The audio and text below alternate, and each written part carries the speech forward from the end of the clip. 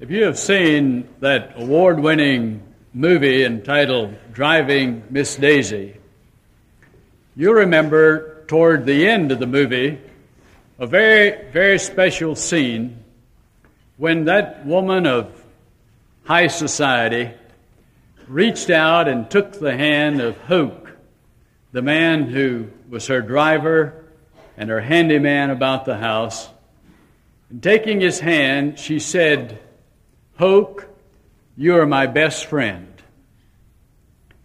Then there was an equally moving scene at the very end of the movie when she is now confined to a nursing facility. Hoke is himself unable to drive, and Miss Daisy's son goes by and picks up Hoke and gives him a ride out to see his mother. When they arrive, the son begins to chatter, a lot of aimless chatter, really. And Miss Daisy hushes him up because she said, "Hoke is my friend and he came to see me, not to hear you talk." Our friendships really shape our lives, don't they? Our relationships with one another. As John says it, our relationship with our brother. But when he says that, don't think in terms of that blood brother, but think instead of brothers and sisters and all of the people with whom we come in contact on a regular basis. Think of all of those significant others in your life, the circle of your acquaintances. They shape our lives. And when you think about that, remember that John commanded us to love those significant others.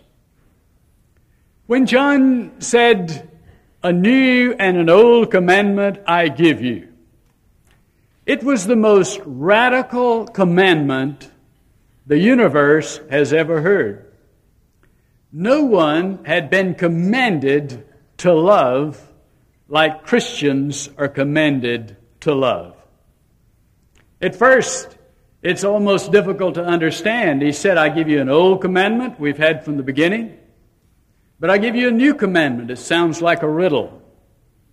Almost like that man felt who had been run over in the street, and a priest was called to come and hear his last confession, administer rites. And the priest asked him, "Sir, do you believe in the Father, Son, and Holy Spirit?" And the man complained, said, "Here I am, maybe dying, and you ask me a riddle." Well, what John says about the commandment sounds almost like a riddle, doesn't it? But in reality, he is saying this is basic morality we're talking about. When he talks about you have had it from the beginning, he is meaning that there is a wide gap between hatred and light. The difference between daylight and dark. If we hate, we live in the dark. If we love, we walk in the light. It's kind of like Lord Morley, who went to that university in Canada years ago to speak to the graduating men of that school. His first words from the rostrum were, "I have come 4,000 miles to tell you that there is a difference between right and wrong." John is saying, from the beginning, God has created a huge gap between hate and love. And because God Himself, the creator of this universe, is defined as love, if someone chooses to hate, they are going against the grain of the universe. If they disobey the commandment to love, sooner or later they run into the very structure of the universe itself. The only life that works, the only life that is marked by greatness, is a life which is marked by love for significant others. We've had it from the beginning. As early as the book of Leviticus, God said, you shall love your neighbor.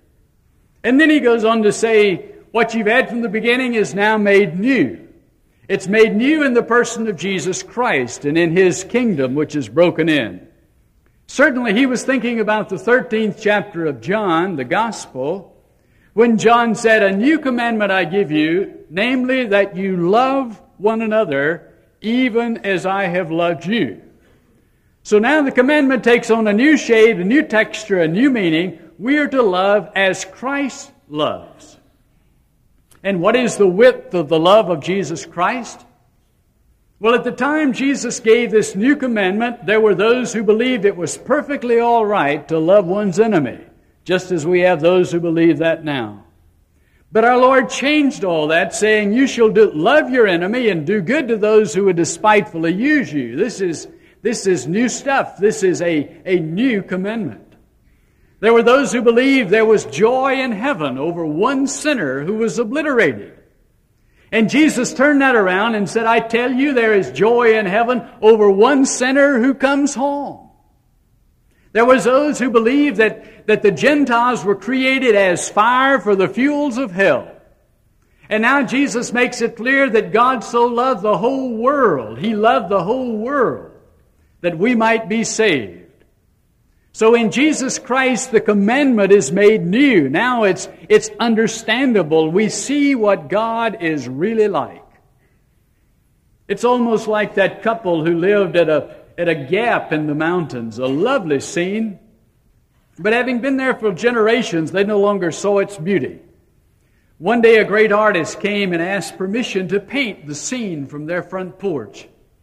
And as they watched him lay out the canvas and began the painting and followed him through the process, gradually they began to see it through the eyes of an artist. At last they said, "We didn't know how beautiful it was until you showed us. We didn't really understand the depth and the meaning and the length and the breadth of this commandment until we see it expressed, personified as it were, in the life of Jesus the Christ." The love took on such a quality of newness, Christian love, that we had to have a new word for it. Now the Greek language is very versatile, much more than is our language. Indeed, there are 4 words for love in the Greek language. The first 3 of those words have to do with love that happens to anybody and almost everybody. They have to do with the heart. They have to do with emotions. They have to do with sexual love, with family love, with friendship love. All of those loves are the things that we don't have to seek after them. They may be unsought, but nevertheless they continue to happen. We talk about falling in love. But when Jesus talked about the nature of God's love, they had to find a new word for that, and that new word is agape. We've heard that word. And agape love is not necessarily a love of the emotions or the love of feeling, but agape love is a love of the mind and of the attitude and of the will. Agape love, or let's call it Christian love, is a principle of life. Not just a quality of feeling, it is a principle of life. Someone has defined it as unconquerable benevolence toward other people. It is a principle of life by which we live, and it required a whole new word. Now, when people who fall in love come to the altar to be married, I always pray that mixed in with their love of the emotions and the feelings, that they also have Christian love, which is a matter of the mind, will, and attitude, a principle of life. I pray for that, because feelings and emotions fluctuate, they ebb and flow. But if we have a principle of life guiding and governing, then our marriages are going to be much more stable. I think about that man I read about him the other day, who, together with the woman he was about to marry, went to the justice of the peace. And this couple inquired if he could marry them on late that Friday evening. And he, looking at their license, discovered that there was an error. And he said, "No, this is incorrect. I can't marry you until you have a correct marriage license." and the offices are closed. You'll have to wait until Monday. And the man said, couldn't you just say a few words to get us through the weekend? And for many people, marriage is just a few words to get them through the weekend. And if you're contingent on emotions and feelings only, they may get you through more than just a few weekends, but there will come a time in your life when you need a principle to live by. There will be a time when you don't feel love, but you will do love. You will love simply because you have Christian love and you have a commitment, and you will discover to your great surprise and delight that the feelings take care of themselves because they follow the principle, not vice versa.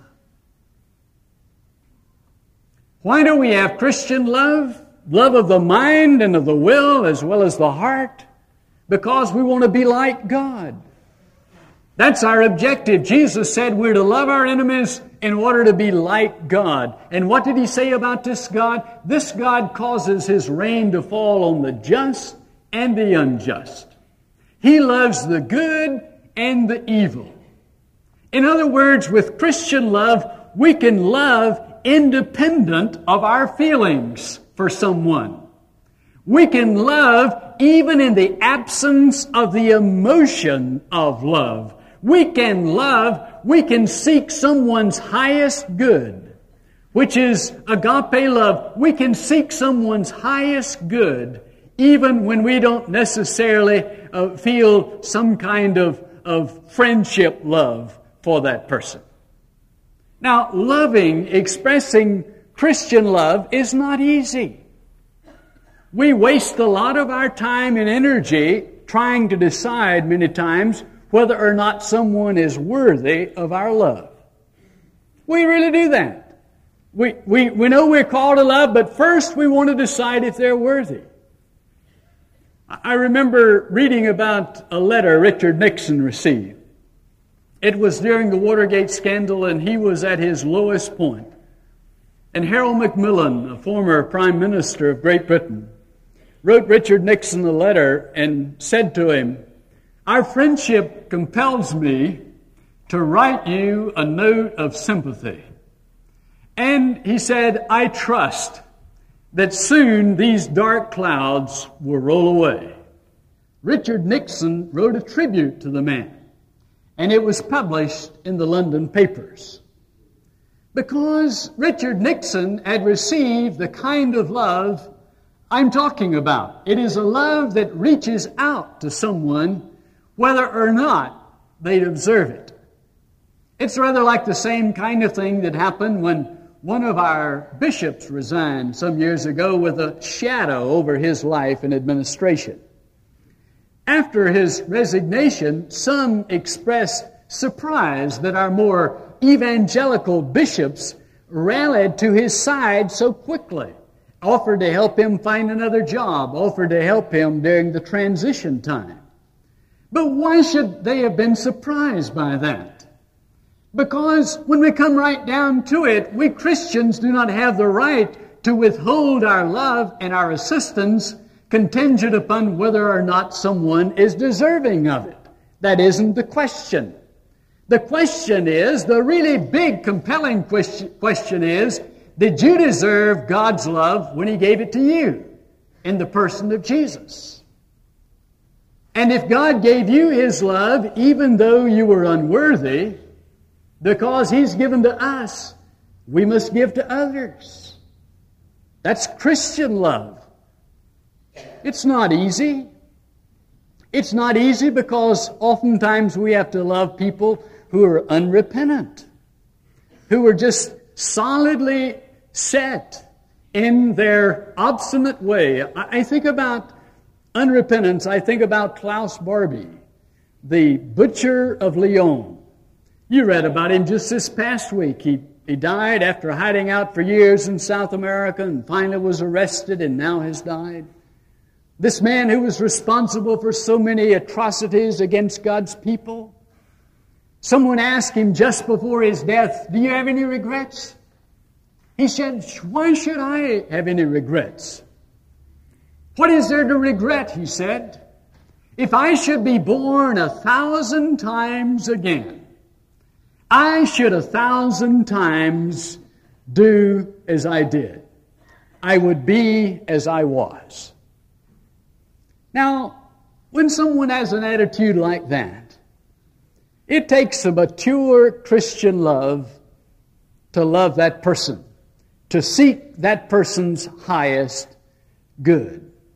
Indeed, when we think about it, we realize it's easiest to love those people who repent in the way we think they should repent, who come over to our point of view and adopt our posture. Then it's easy for us to love them.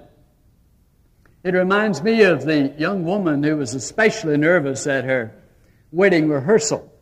As she thought about the next day, she was just about to fall apart, and her pastor was trying to help her pull herself together. He came up with some ideas as to how she might not be quite so nervous. He said, now, tomorrow, when the wedding march begins, I want you to look at that aisle and remember how many times you've walked down it. All of your life you've been walking down that aisle. It's a very familiar aisle to you. Just think about it. Just keep your mind on the aisle. And then as you start down the aisle, I want you to look at the altar. And remember how many times you've received communion at the altar. How you were baptized at the altar. And just think about the altar. After you think about the aisle, think about the altar. And then when you get almost to the front, look over at the man you're going to marry and think about him and how much you love him. And think about these three things and you'll make it fine. And so the next day as she came down the aisle, those who were on the ends of the pews could hear her muttering to herself, I'll alter him. I'll alter him.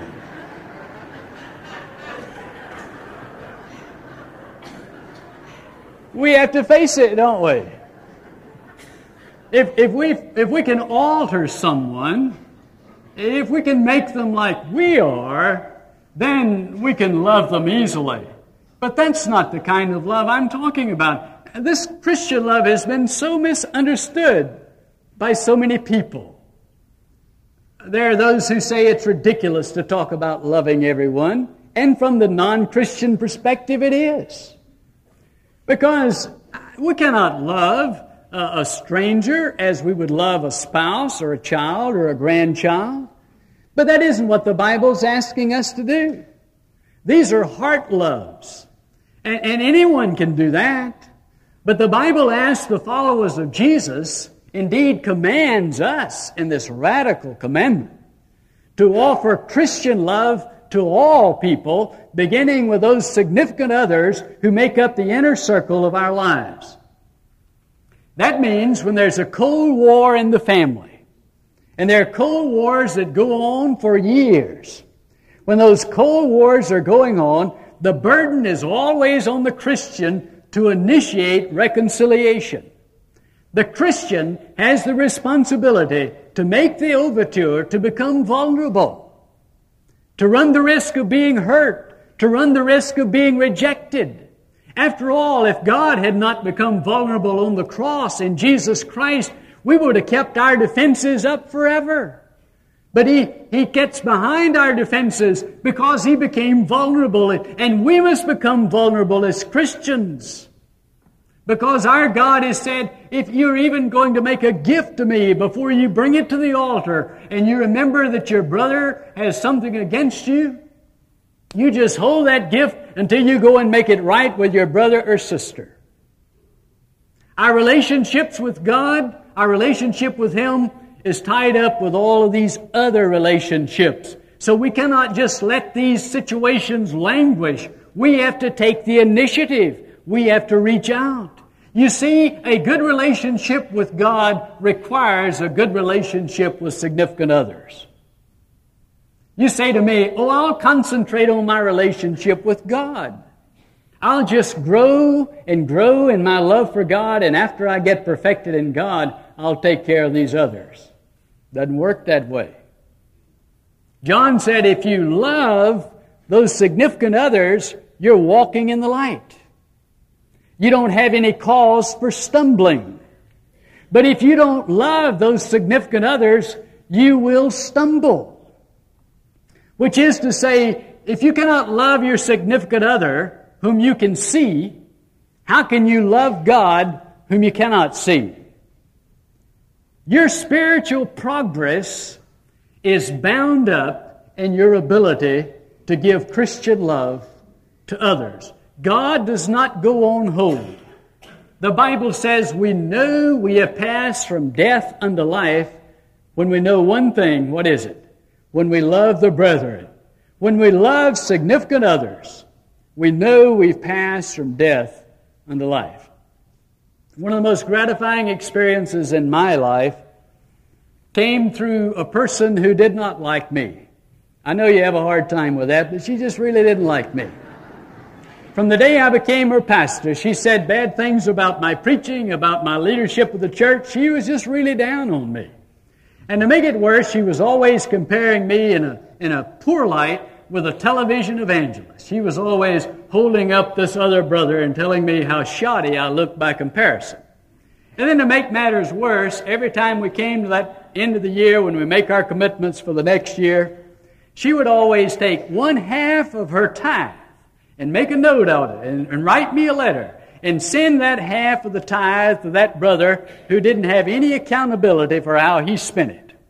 And she would send half her tithe to the local church to which she believed. I tell you, it was tough. I really went through a struggle. I wanted to tell her exactly how I felt about her and about the way she was carrying on toward me. But from somewhere outside myself, I found the ability to give her Christian love. And I remember still when that brother's ministry folded up, bombed, crashed, went out of existence. And I had to fight again the urge to say, aha. But somehow I managed to get past that. And because God helped me over that hurdle, that person is now one of the finest friends I have. And I didn't have to call her today to ask whether or not she's praying for me. I know she prays for me. She gives me Christian love. I believe that any progress we make spiritually is going to be traced and can be traced to the progress we make in our relationships with others. But the interesting thing about this love is it's a gift. Though it's of the mind and the emotions and the attitudes are involved, it's a gift. That's why we're so misunderstood by people who don't believe. They say, look, I love just like a Christian. What do you mean you have something I don't have? Sure, we all feel the same heart kind of loves, but a Christian love is a seeking of the highest good, a principle of life. And how does that come? The Bible says that comes through the Spirit. The fruit of the Spirit is love. Paul said it another way in Romans. He said, God's love has been poured into our hearts through the Holy Spirit. The Holy Spirit, when through an act of will, we say, Lord, we are ready for that love. We want you to let us love. We want you to fill us with your love. That's when we receive that gift. It's not enough to mentally say, that's what the world needs. What the world needs now is love, love, love. It isn't enough to say that's what we need. It can become a reality only when that love lives in us, in the person of the Holy Spirit. We must give Him a chance then to come into our hearts and to fill us with His own love. Helen Hayes was bitter. If you read her book, This I Believe, you know she felt separated from God and from her friends. And then she started to go pray at an altar. She realized this God has taken the initiative. Before we deserved it, He gave Himself for us. She saw people get up from that altar with a new light in their eyes. She saw changed lives. And she went and prayed. And one day she said, I stood up and I was one of them. My life was changed too. I felt at one with all the people around me. a changed life, and a feeling of oneness. My friends, they go together. Let God help you give Christian love to the significant others in your life. Amen.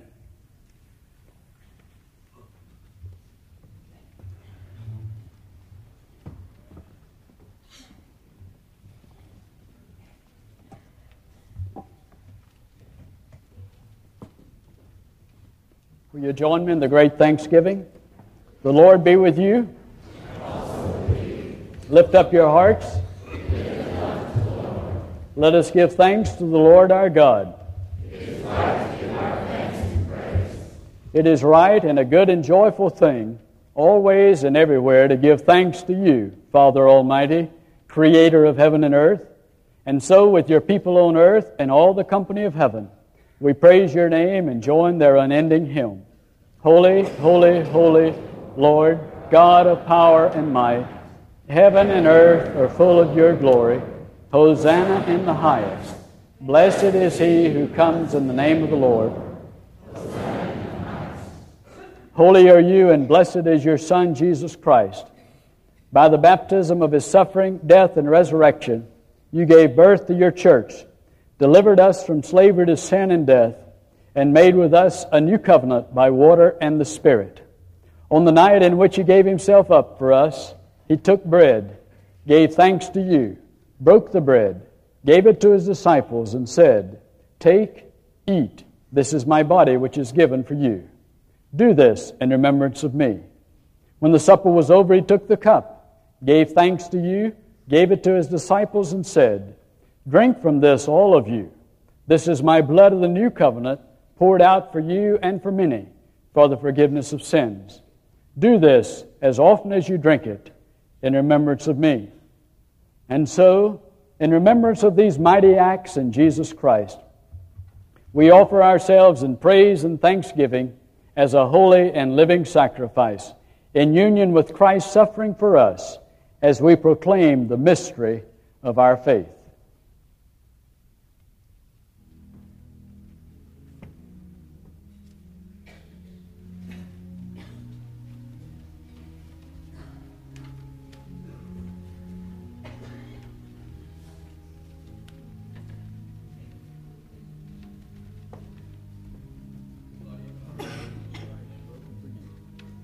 May it preserve your soul and body in the everlasting life.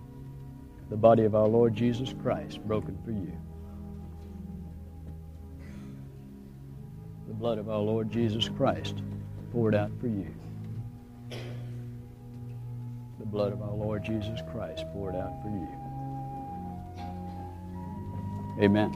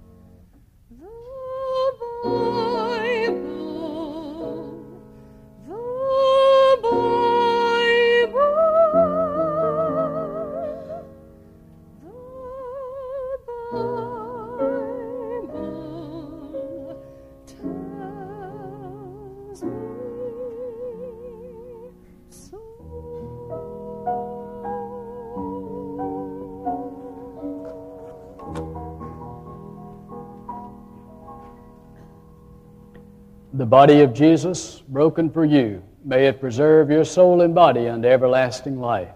Eat this in remembrance of Him, and be thankful.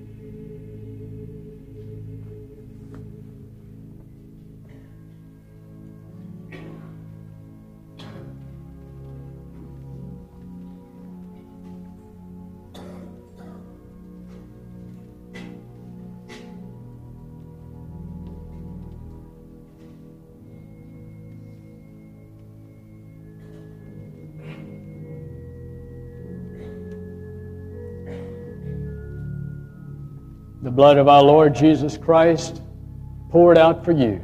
Drink this in remembrance of Him, and be thankful.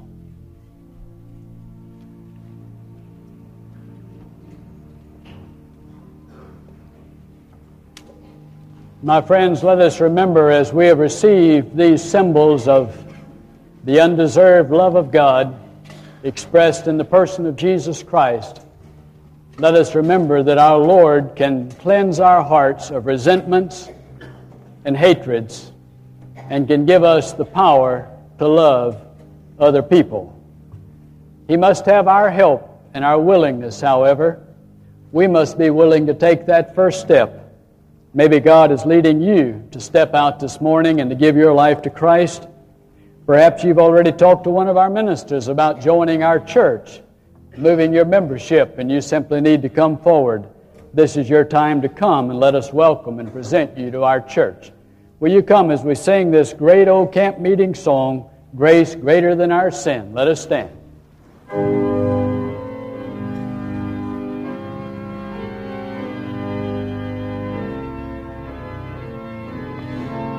Good morning. Thank you so much for worshiping with us today. We hope this communion service has been meaningful to you at home. And if you're hungry for a great fellowship, I invite you to come to First Church.